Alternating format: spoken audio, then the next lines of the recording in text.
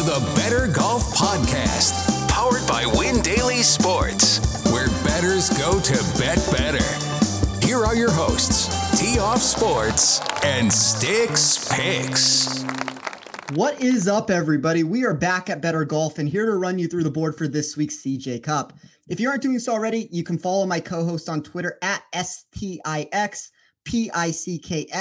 There you will find not only his golf thoughts, but also his adjusted expected total yards model for football, one of the leading tools in the space if you're trying to take your betting or DFS game to the next level. You can also find me at Tee Off Sports. But Nick, it's been a few weeks since we've done this show together. How's football been treating you, and how's Vegas last week? A little birdie told me that you were in my hometown. Yeah, Vegas was Vegas. You know, like we said, we were there for the gaming conference of the G2E stuff. So a lot of cool sports betting technology that's coming to the market. A lot of more casino-based stuff, which is more what I was there for work. But a lot of fun as well. I had an absolute heater on the blackjack table the first two nights. Did not leave on a heater, so you could take that for what it's worth. I did hit a hand pay on a slot machine with a coworker too. Still did not end up as a great trip. So I was playing big, and I was trying to leave with 5 digits, and we tried, and it didn't happen. But next time. That's what Vegas is for. There's always next time. But football's been up and down. Cash games have been amazing, so very steady there. So keeping the bankroll in check. GPPs, it's just been such a chalk heavy year so far. And even this week, like I tried to find a way not to go to Josh Allen in GPPs, and I just couldn't do it. So I did roster Josh Allen. It was a fantastic GPP week for me this week. I think I was 9 points away from taking the 100K game changer down myself, but needed a little more out of Juju, and then Mahomes throws the pick.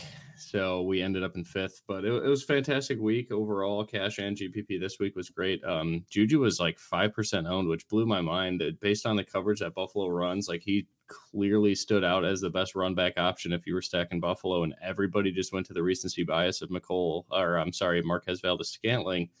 And it's nuts. Like I really thought, especially in like higher stakes contest that was I think 1,500 to enter, I really thought like people would look at coverages and try to, like, especially if they're going to play chalk, like at least find players in that game that really fit the narrative outside of like Stephon Diggs. Everybody knew that was a great play. I played a ton of Devin Singletary when I did not play Josh Allen. That was kind of my leverage off of if Josh fails. I really like the matchup for Devin Singletary, especially with the pass catching upside against how much KC blitzes. And again, just ranting on football. We could talk for hours about it. But yeah, it just blew my mind that no one played Juju at all. And I had Hollywood Brown in my lineup, I think at 10% owned. And if he could have got anything too, like we should have took down that tournament no matter what. But it didn't happen. But a great finish either way. But yeah, so I could talk football for hours, but let's get into the CJ Cup. Small field and a loaded field at that. Like going through the DFS board, I'm trying to find a way to get different. Like I thought no one would play Shane Lowry. My model loves him. He's probably in top 10 of ownership looking at it right now. I don't know. I'm excited to talk the DFS side of this with you because I will be playing this week, but I just don't know. Like if Matt Fitzpatrick is maybe 10% owned, I think that's probably my favorite play, but we'll get into that. What do you think about the tournament? And then sorry, we've been off the past couple of weeks. I just really didn't think those last 2 tournaments were worth talking about a whole lot. Like there's so many first-time starters, all the Korn Ferry guys coming up. I'd rather see them develop throughout the fall and just let us be more educated in the winter and springtime when I think we really deliver the best shows that we can when there's more data out there. We're both analytical guys, so I'd rather see what they do on PGA courses than, just say he finished in the top 10 in his last 6 events in the Korn Ferry Tour. Like that doesn't mean a whole lot to me. It's good to know something about these guys, sure, and there are plenty of guys in this space that talk a ton about Korn Ferry guys and break them down. Like that's not what I'm here for, so I'd rather just go follow them and read what they say. Maybe you break down the Korn Ferry a little bit more in the fall than I do, certainly, but I'm excited for the event. I think it's going to be fun to watch, and there's just so much talent. Like it's just refreshing to see all these great players. Like obviously Liv took a chunk out of the PGA Tour this year, but you look at this lineup for the CJ Cup and it's exciting. It's going to be a lot of fun. Yeah, so let's get into that. So we have Congaree Golf Club, 7,655 yards, par 71 Bermuda greens. We saw Congaree fill in as a replacement course in 2021 when it was the venue of choice for the Palmetto Championship. Garrick Higo took home that title at 11 under par. I would say the field strength was okay. It featured Dustin Johnson, Brooks Koepka, Sung Jae and Terrell Hatton. But I'd have to imagine that the upside of this field likely gets us to a winning score that is marginally better than 11 under par. I don't want to make it seem like we have some birdie shootout on our hands because we don't, but I wouldn't be shocked if someone caught fire and got themselves to around 13, maybe to 15 under par. Nick, as always, I'll start with you. We have limited data on hand with only 1 year of trackable information. There are some oddities and quirks to the track that we can talk about here in a second, but did you see anything that became a strength for your model when building out the odds this week? Not really. Again, like you said, not much data on the course, so a little bit of shooting from the hip, but I weighted stroke gained off the tee pretty heavily, so more so on the distance side, but accuracy anytime there's Bermuda rough, I think that accuracy off the tee is going to be very important. Approach proximities from 50 to 100, and then approach proximities from like greater than 175, because there is a lot of long iron shots, especially with the par 71. So driving distance, accuracy, and then obviously the key approach metrics there. And then putting on Bermuda is going to be huge. So it blows my mind that I'm seeing Sam Burns under 15% in such a small field with Bermuda Burns there. But no, nothing crazy. Just overall, I guess to summarize, well-rounded golf was probably the main focus of my model. And I will give you the top 5 of that output real quick. That was Scotty Scheffler, Rory McIlroy, Justin Thomas, Shane Lowry, number 4, and Jordan Spieth, number 5. Despite the erraticness off the tee for Jordan Spieth, my model seems to love the form that he's in. I mean, he was the best player at the President's Cup there, so I'm excited to see him compete. And he seems to always rise to the occasion when it's a stacked field. Yeah, I have a very similar top 5 that I'll get to in a second, but there are a couple of takeaways for me. I think the first note is that living and dying with 1 year of information is a dangerous move. It's very similar to how I would explain the functioning ability of my model right now when it comes to some of the Korn Ferry prospects. One good or bad result is skewing the data too heavily. And I think we get a similar viewpoint here for this venue where it's difficult, I would say, to take too much away from one off data set that happened nearly 2 years ago in an inferior field. Now, we do have to make some sense of the information or we're just blindly picking traits out of a hat. But I took a relatively steady outlook with my numbers I used for my model to try and avoid any massive mistakes during my recalculation process. We will get into that in a second and how I handled it. But I do want to talk about the venue very quickly since it's a unique layout in multiple facets of what it's asking out of the field. There's wide fairways and virtually no rough. That's going to benefit length off the tee, especially when you look at the gargantuan total of nearly 7,700 yards for a par 71. But tons of wasteland areas are filled with sand and other impediments if you do go wayward with the driver. And by the way, that's fine when discussing things from a pure aggression standpoint, but the length still matters for multiple reasons. Maybe in an ordinary world, we would see accuracy make more of an impact than it did for me to avoid this trouble, but a lot of the obstacles can be taken out of play with distance, which is why we see length averaging nearly 20 yards more here than a typical stop on tour. Greens are on the larger side and feature a fast and firm surface that will be protected by undulation and bunkers located above and below. Those two factors will enhance sand save percentage and short game metrics, and the ability to putt from off the surface will make 3-putt avoidance another tangible way to attack scrambling. Proximity from 200 plus yards is probably my preferred way to put approach game metrics into it, since 27.9% of shots occurred from that distance in 2021. But to me, it feels like a venue that rewards a bomb and scramble approach, since attacking pins from the correct angle will be more important than attacking it solely out of the fairway. I started my model in a basic way of doing 10% each on 3 different categories. That would be strokes gained total on difficult courses, strokes gained total on firm and fast conditions, and strokes gained total on long courses. That's always been my way of forming a blueprint to mimic similar historical data when we don't have tons of information on hand. 30% on my recalculated tee to green category. That's where we have to be careful with the 1 year of data. But 2021 saw an 8.2% increase in importance regarding strokes gained off the tee over a typical track. My numbers that went into that category are extremely reconstructed. And just to give an example, off the tee took 70% of my totals from a 2 year running perspective, and then added 30% weight for distance.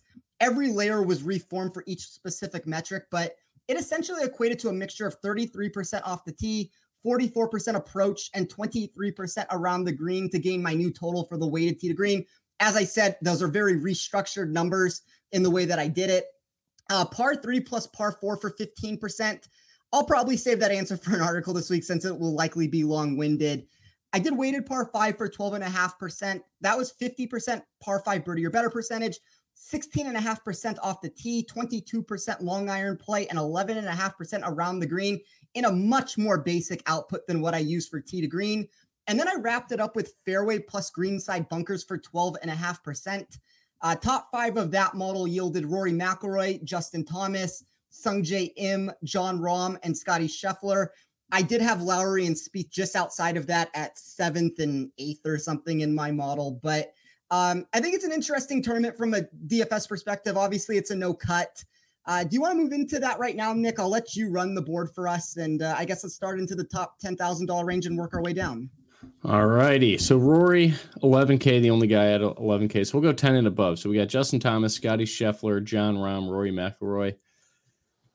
I love them all. Yeah. I don't know who I would fade there. Like Rory seems like a must play. He's playing fantastic. All these guys are playing fantastic golf. Jon Rahm's finding his form overseas. That's dangerous. So I feel like I would lean Jon Rahm as my most rostered guy but like, I don't know how you fade Rory. It's tough because you pretty much have to choose one of these guys. I think JT would be the odd man out for me. How about you? So I'm curious to hear your answer to this. I would say that these four probably have about a 35% win equity in this field. I don't know if you have similar numbers to that or if you're in agreement with that. Yeah, 100%. I think that's damn near identical. So that's where this becomes really challenging, is that, as you said, Nick, there's really not a natural fade candidate when you're looking at this group. All four of these guys rank inside the top 5 of me from an overall rank sense. All 4 of them are inside the top 7 for upside. It's going to come down to ownership to an extent. And I was really high on Justin Thomas. My model loves him from an upside perspective. The one thing I want to point out about Thomas that is worrying me a little bit, offshore markets hate him, like absolutely hate him in every single matchup. I saw Rory minus 200 against them, and that's fine. I'm willing to trust my model in these spots. It's not like a situation to where I see, like, I run numbers because I'm trying to find that advantage myself, but it does worry me for a DFS contest when Justin Thomas is also going to be very popular. I'm seeing about 20% right now. I see Rory at 22. I see Rahm at 15. I see Scheffler at 14. If we're picking and choosing our spots, it's kind of where it becomes difficult, because I think you have to play multiple of these guys. You're going to have to naturally lose somebody if you're going to try to create leverage in this contest. And that's where like this unique dynamic comes into play. Is my upside model loves Justin Thomas. I love him in a no cut event. I don't love that 20% of people are on him when, it's kind of that, like, if you view it from like a football sense, anytime that you have the sharp money moving in one direction and you have the public and the squares on the other side, it's never exactly where you want to be. And I think it's a little bit stronger here with Thomas. Like, I have more faith in him that he might win this tournament, but there is still volatility with him, which makes him, I guess, technically a worse DraftKings play, but it's also a no cut event, and that high end upside is going to come into play. And that's where it's like this weird, like, it's kind of hard to figure out who you want to play and who you want to not play out of this group. And if you made me power rank them, I mean, Scheffler's starting to take a really big boost in my model the more that I run numbers. I probably will still fall into the Thomas trap at the end of the day. And I mean, if that means that I'm out on Rahm and Rory, that might be the mistake of this whole thing, because that seems to be where the two sharp monies are coming in on those two guys. But really hard to get rid of somebody. I know that doesn't answer the question of who I'm playing and who I'm not, but I'm going to let like another 24 hours go by and kind of start making decisions as ownership becomes a little bit more concentrated into different areas here. Yeah, this is tough. Quick question for you. Do you value or devalue anybody traveling back from the Zozo? Do you have, I mean, again, we have limited data, so people making that jump back to another tournament the next week, not a whole lot on there, but does that matter to you at all? Not really. I mean, if it comes down to a tiebreaker with somebody, maybe, but like, I like Sungjae Im. I don't love the ownership with Sungjae Im, but I like Sungjae Im. I'm not going to not play Sungjae because he's coming back. That's fair. Okay. We will go to the 9K range. We got Matt Fitzpatrick, Sungjae Im, Sam Burns, Victor Hovland, and Max Homa and Colin Morikawa. It looks like the public is going to Victor Hovland, especially how good he played at the Zozo. I'm probably out on Hovland. I think exclusively. I don't even know if you could talk me into him. I just don't see much upside in GPPs, especially with big greens. The 3-putt avoidance, that's going to be a knock on him. Bermuda Burns at 10 to 15% ownership, I think is fantastic. Sungjae is fantastic. I like Fitzpatrick. If the lowest ownership is going to Matt Fitzpatrick, I think I'll go there, especially if we're both kind of projecting this tournament to be, 15 under or worse. So I think that's a tournament that he could certainly, fight in. I like him a lot there, especially when we're putting such an emphasis on putting at 10% ownership. Give me Fitzpatrick over all these guys. Yeah, I would say Fitzpatrick is very quickly becoming my favorite play in the $9,000 section. And I made this argument in one of my articles, but like when you look at tee to green and then you look at my weighted tee to green, so he's 6th in tee to green and then he's 31st in weighted tee to green, which technically is supposed to be, mimicked towards this venue. That's where all that proximity play comes into the mix here. And it's never going to look pretty for Fitzpatrick when you put that into the fold, but it's like guys like Fitzpatrick and Fleetwood and some of these guys that are maybe not as long off the tee. If you have an elite skill set, whether that be a putter or you're around the green game or how you play out of a bunker, I think all those guys are putting long enough that they can find success. Now, if it's a player that, let's call it the top 50 of a 78-man field. If you're not inside the top 50 in driving distance, you might be dead in the water on arrival here. But guys like Fitzpatrick, like he's inside the top 35 for me. I think he has clearly enough distance that he can handle this test. We know that he plays difficult courses well. I like Sungjae Im. Don't love the ownership. That's kind of where the Fitzpatrick love is coming into play. Sam Burns is unique. I wasn't expecting 11% ownership for him. I kind of thought that we would be getting a 20% number from him, and that's not the case right now. So I'd rather play Max Homa if ownership wasn't a problem. I'd rather play Sungjae and Fitzpatrick, but at some point ownership has to be discussed here. So I certainly think he's in consideration. The Hovland number, I wrote about this also. Like if Hovland would have been 7 to 10%, I would have been intrigued. At 15%, I'm going to let him beat me. I'm going to let Morikawa beat me at 10.5%. I worry about some of these things that, I'd like to get your take on this, Nick, because I don't really know how to answer this question. But so I looked, and I'm not a big course, like trying to find similar courses and mimic it towards that course. Like I think every course is unique in that sense. But I looked at Concession, which is where the WGC was played. That's the tournament that Morikawa won. Hovland made a quadruple bogey on 18 on Friday to where he probably should have won that tournament. Billy Horschel was up there. These are a lot of guys that are more accurate off the tee that had some good iron play for the week. Maybe there's something to be said that if I'm thinking that that's like a corollary venue, maybe I'm missing something here in my model, because when I ran that tournament, my model did not like Morikawa. It didn't like Hovland. I was on the wrong side of that. But any substance that you're putting into that? Nah, not really. I didn't look at it that in depth. It's more so just like overall, anybody that I'm fading, it's going to be on an ownership base. Yeah, and it's the other problem that comes into play too, and especially for Morikawa here. Like I want to find high-end upside totals that they're bringing to the table, and Morikawa just is lacking too much across the board. Like at least somebody like Max Homa is bringing in like I'll give you some random numbers here. He's number 1 from specific par 4 ranges that I looked at. He's number 4 when I looked at par 3 and par 4s combined. He's number 5 in weighted par 5 scoring. Like at least those are high-end totals that I can point to where, yeah, there are problems to his game. Like there's certain things that might not work as well for him here, but at least I can find the high upside that I'm trying to find there. Wasn't able to find it as much with Morikawa. Wasn't able to find it as much with Sam Burns either. Maybe that's a reason to not play him in a no-cut, and maybe that's where the lack of ownership is coming from there. But kind of to wrap that all back to where we were at, I think Fitzpatrick's the best play with an ownership sense there. Yeah, that's where I'm at currently. If that changes, I think I'm fine with paying down to, like Max Homa, but it looks like his ownership's going to be crazy too. But Sam Burns, I guess, would be honorable mention. My second guy at the 10 to 12% ownership range there.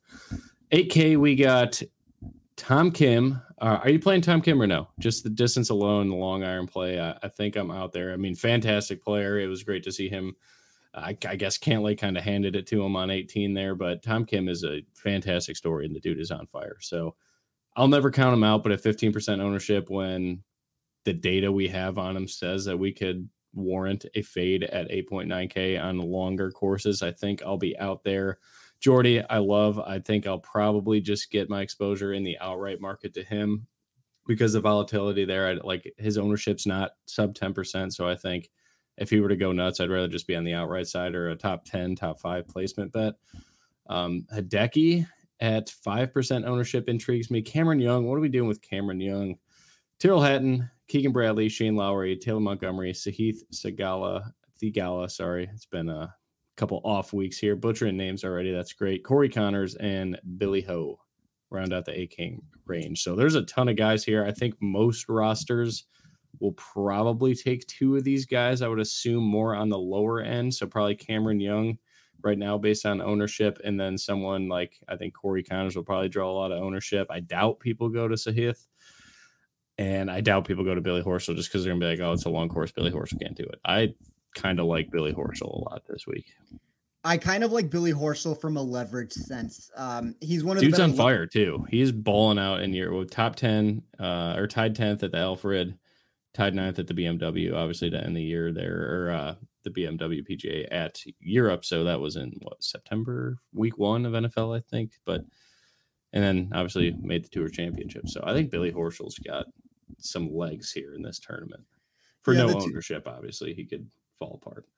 Yeah, I mean, the 2 best leverage options for me from $8,000 and above would be Horschel and Hideki Matsuyama. Now, I don't know if I can get there on Hideki. I think I've reached the point with him where I want to make him beat me. Like, I want to see him to actually do it at some point. Now, at 8,700, it's better to be paying that price than we were paying 10,000 or 9,000 something and, you know, getting some of these finishes from him. So at least the salary is starting to become a little bit more normal on it. But if I was to power rank these guys, Spieth is my favorite. I'm kind of willing to take on the volatility with this being a no-cut tournament. I think that's something that's important, at least for me, that I'm trying to look at is it's one of those weeks where, assuming that you can't get hurt, and maybe this is where Hideki runs into a problem, is that there is withdrawal potential with him.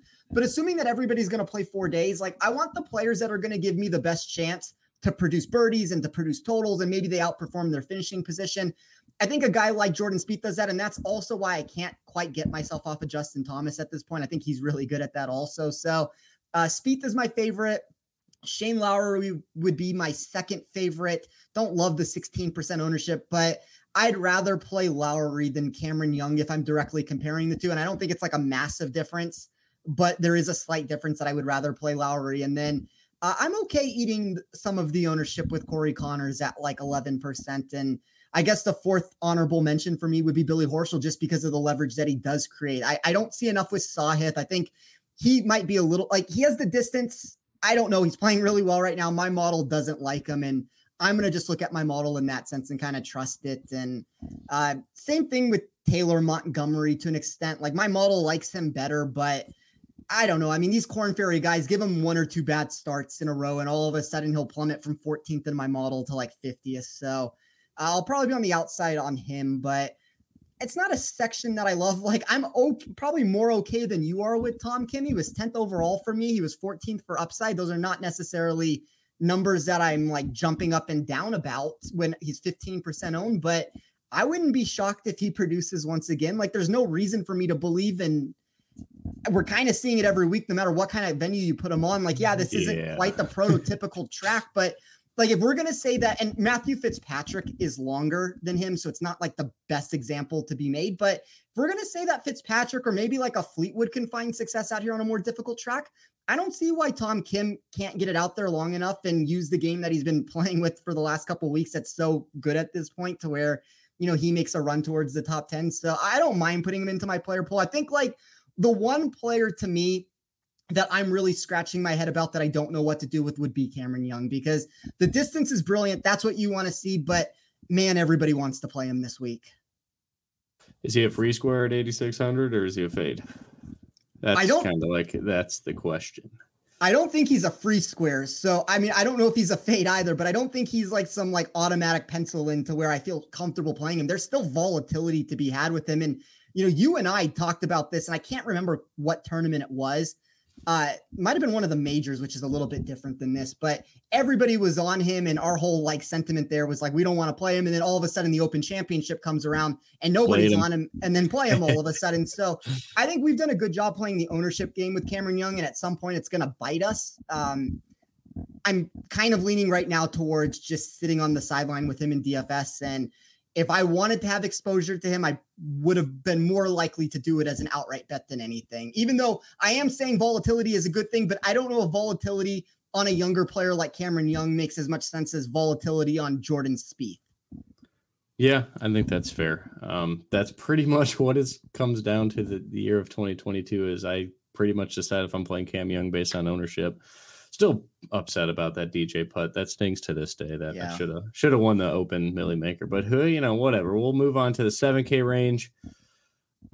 Based on lineups, I'm trying to build as we go. I think most people will probably play 3 people from this range. So if you want to get different, go with 2 or less. I think otherwise go with more.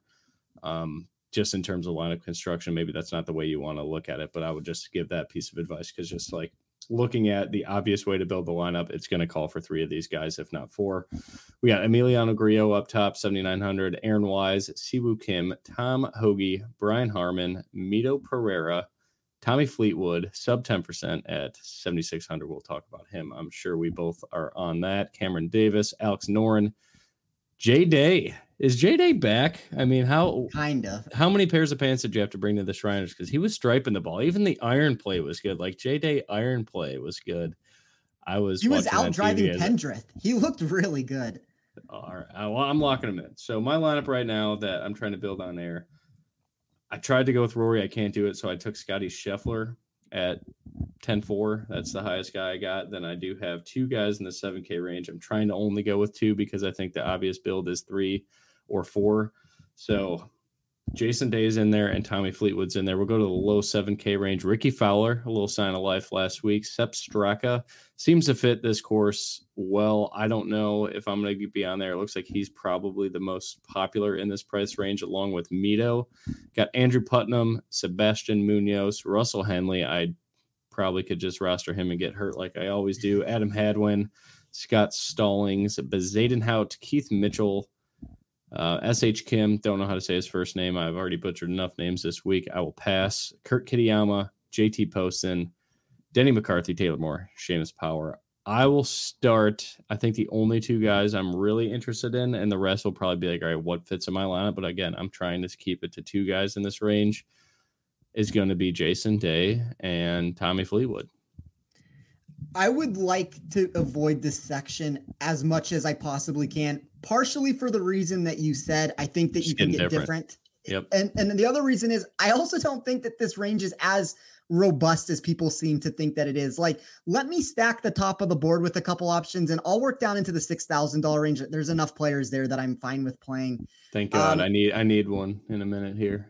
We can talk about some of those, but if I'm looking at players that are at least like a positive leverage for me when it comes to DK price and with ownership, it would be Tommy Fleetwood. Yep. It would be, technically Ricky Fowler. I don't know if I trust him in this spot, but I don't want to like exclude somebody that is grading in that sense.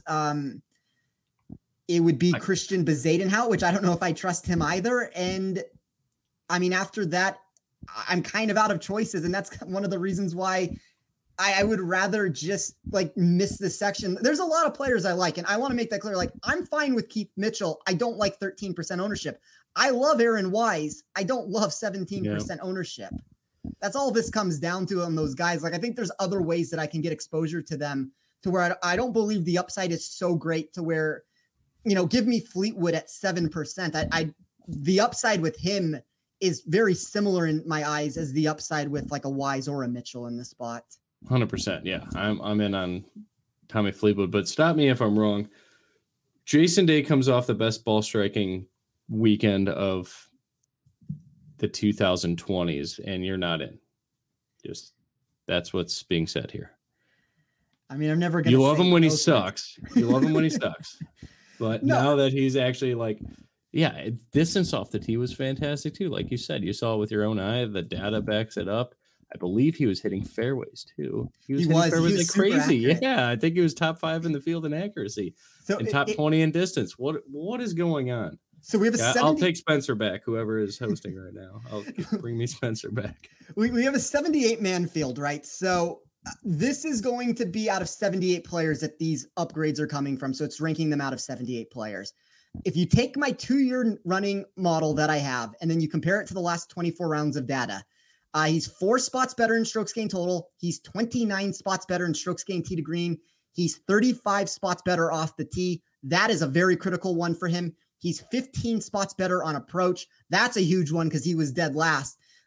He is 2 spots worse around the green, and he is 10 spots worse with his putting. So, no, I'm fine with Jason Day. I think when you run it from a model sense, you're not going to ever like it, at least if you're running it from like a longer perspective like I am.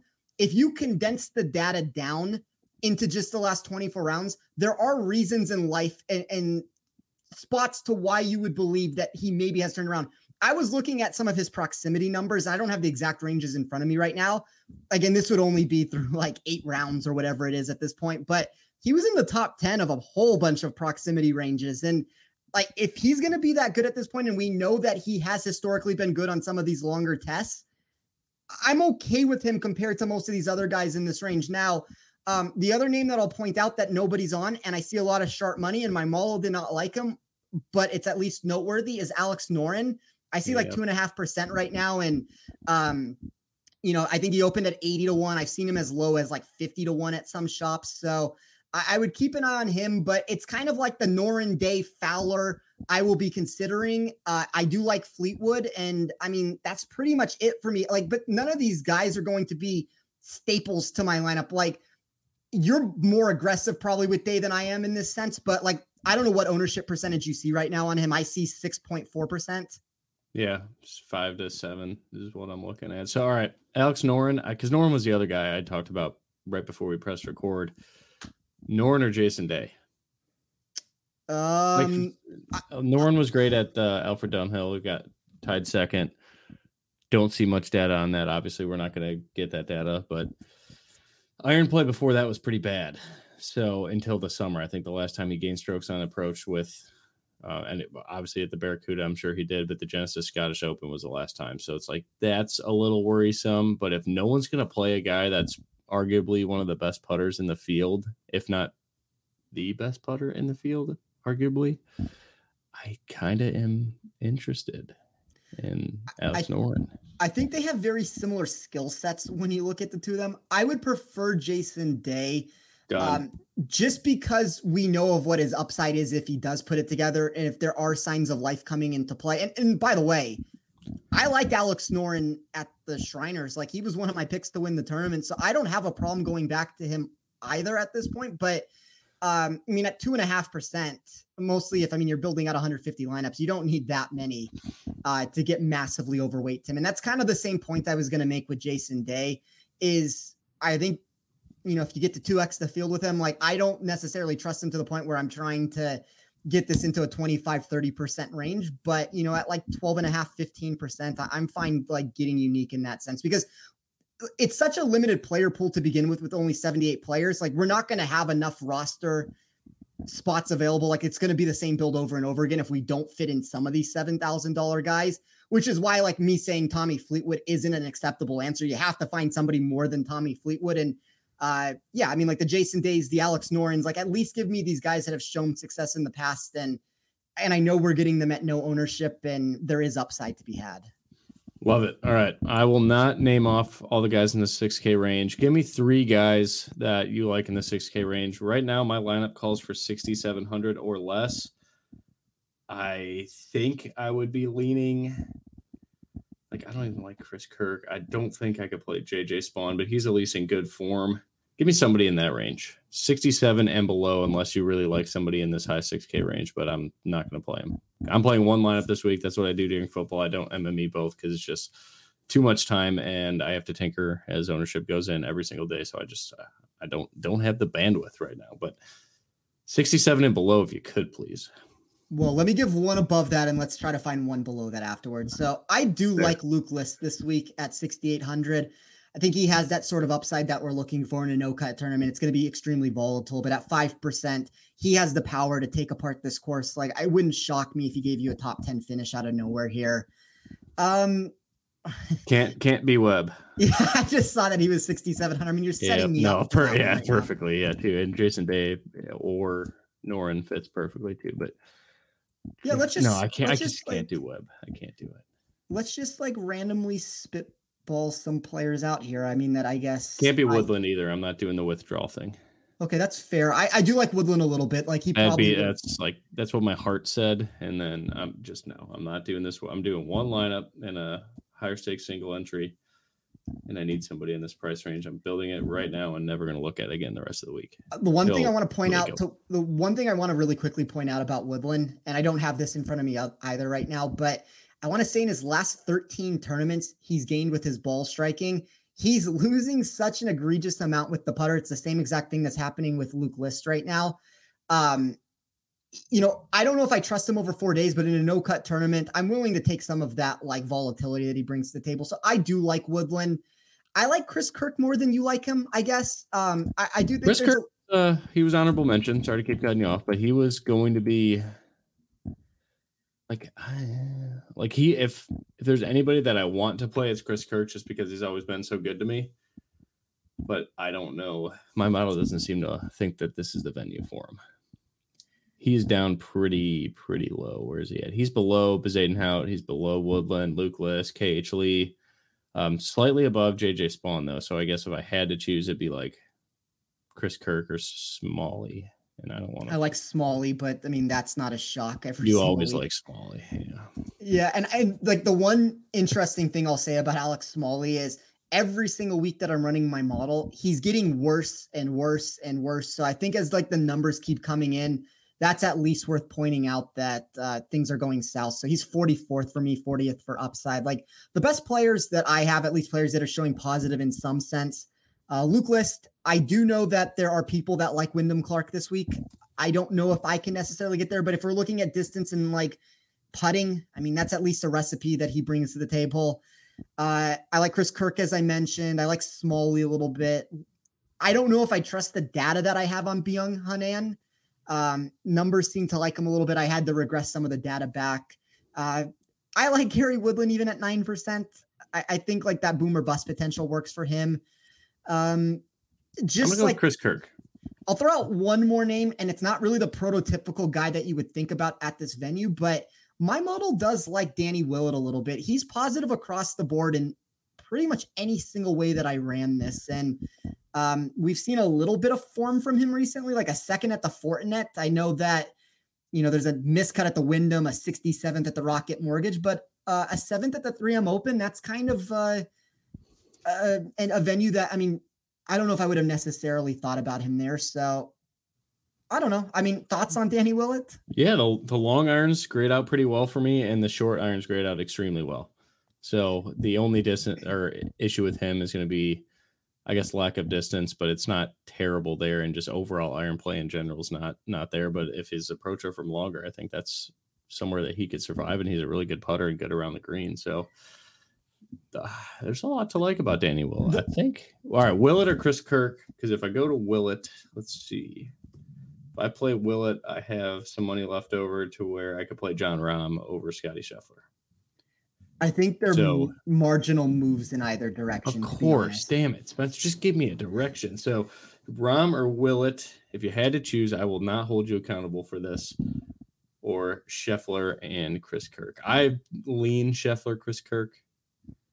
But I kind of I feel like if John Rahm is getting hot, I don't want to miss it because I love watching that dude play golf, especially when he's on top of his game. My model likes the Scheffler, Chris Kirk route, but from a leverage perspective, I mean, you can get very unique with the Danny Willett way. I think Rahm is going to probably be the lowest owned in that top range. I see Willett right now at about half the ownership of Chris Kirk. So, the one problem with Kirk, and, I keep saying, if you have, adequate distance, you can get away with it. I don't know if 59th out of 78 players is quite adequate, but we're also talking about a $6,200 golfer. There's going to be problems on all of these players. If distance is the one real big problem that I'm finding at this point, and yeah, you could say maybe some of the bunker stuff also comes into play, he's 69th out of fairway bunkers. He's 38th out of greenside bunkers. That's a little bit better, but the proximity number is great. So he's 16th in my model at par 3 proximity, which is just reweighing all the par 3 holes. He's 9th from over 200 yards. That should help a little bit with the length of these par 5 holes. Like, if you're telling me he's one of the better long iron players, maybe that makes up for the lack of distance that he has. And the short game is just spectacular for him. Like, he's 4th for me in around the green. He's 9th when I added in 3-putt avoidance. He's 3rd in strokes gained around the green over his last 24 rounds. When I look at the weighted tee to green, he's 13 spots better than expectation on this course. So I think like that's probably like as cheap as I'd want to get for a player. I mean, obviously, like once you get below that, you're talking about a lot of guys that I really want nothing to do with. Like, I don't, past him, I don't have anybody that's inside the top 70 of my models. So Willett's probably the last like realistic choice. John Hugg rated somewhat okay also, but that's an every week thing for me. But I think Willett's like the interesting pivot to be made away from a Gary Woodland if you're trying to get off of Woodland and go to somebody else lower. Love it. All right, let's get into some bets and get on out of here. I will give you my 3. All I did is the outrights right now. I think I'm going to hold tight on matchups for a little bit longer because I will probably rerun my model just a little bit. But I got, I think the same as you. I know Tommy Fleetwood 80-1 on DraftKings. I believe that number's still there.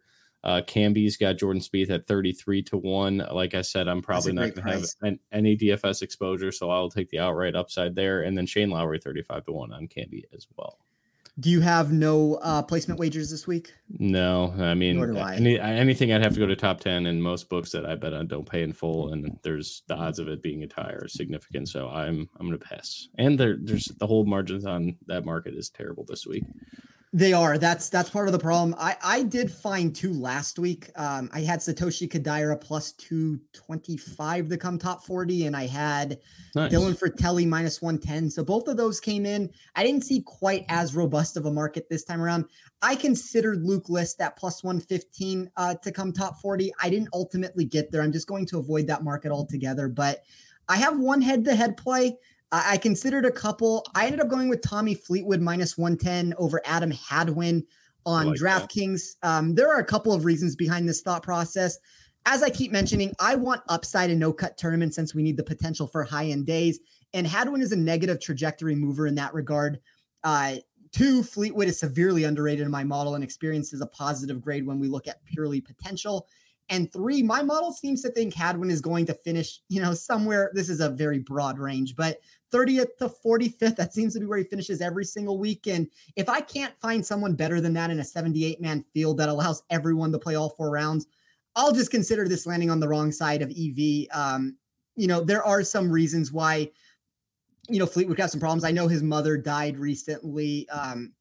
So, I mean, thoughts to him on that. I know he's trying to play through all of that right now. And, who knows what ends up happening. But I just think that we have like a price here where Fleetwood is being so severely underrated in the market. And then I have 4 outright tickets. I have Justin Thomas at 16-1.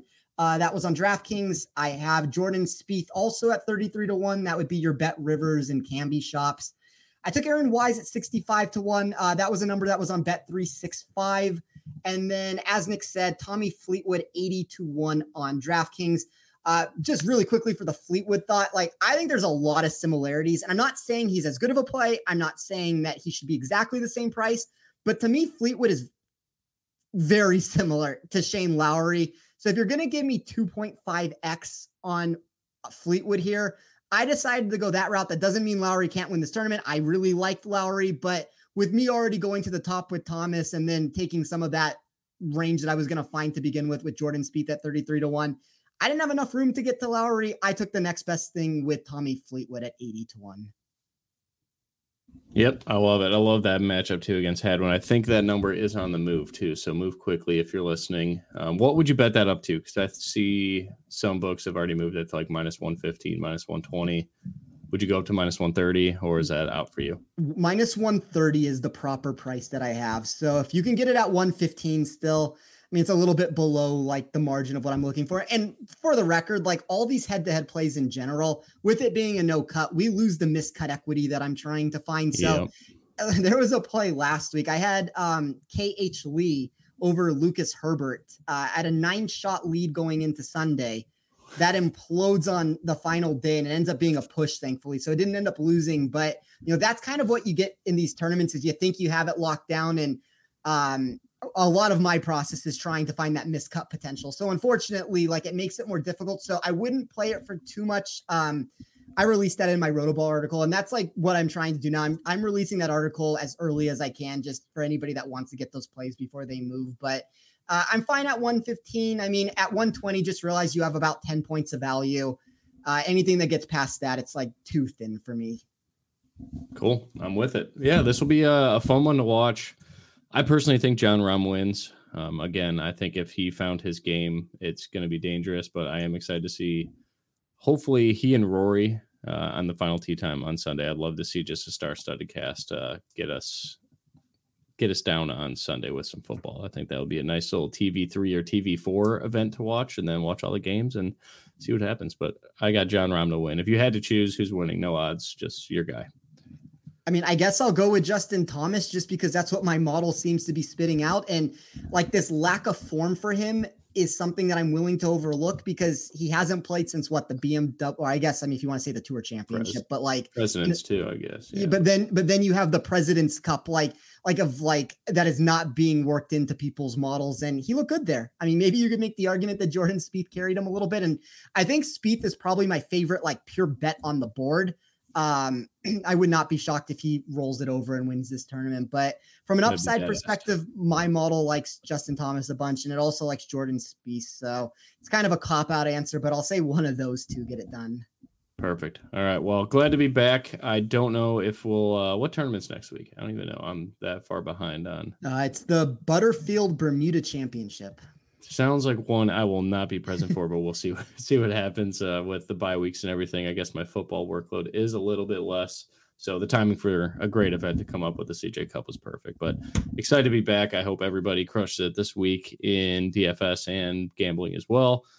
And thank you for the support. I'm just ready. As much as I love football and everything, I am ready for like full season golf to be back again and getting ready for Augusta and all that. It's my favorite time of the year, I think. Yeah, once again, thanks everyone for being patient with this show throughout the fall season. We are going to try to get this back to a more normal schedule over these next few weeks. We'll see if next week ends up having an episode, but you can find Nick on Twitter at SticksPicks. I am at Tee Off Sports. The two of us can be found together at Better Golf Pod. Please feel free to reach out to us on one of those handles. We always like hearing questions from you guys. We'll answer anything that you have out there, and good luck at the CJ Cup. And as we said, maybe we will see you guys back here next week to talk about the Butterfield Bermuda Championship.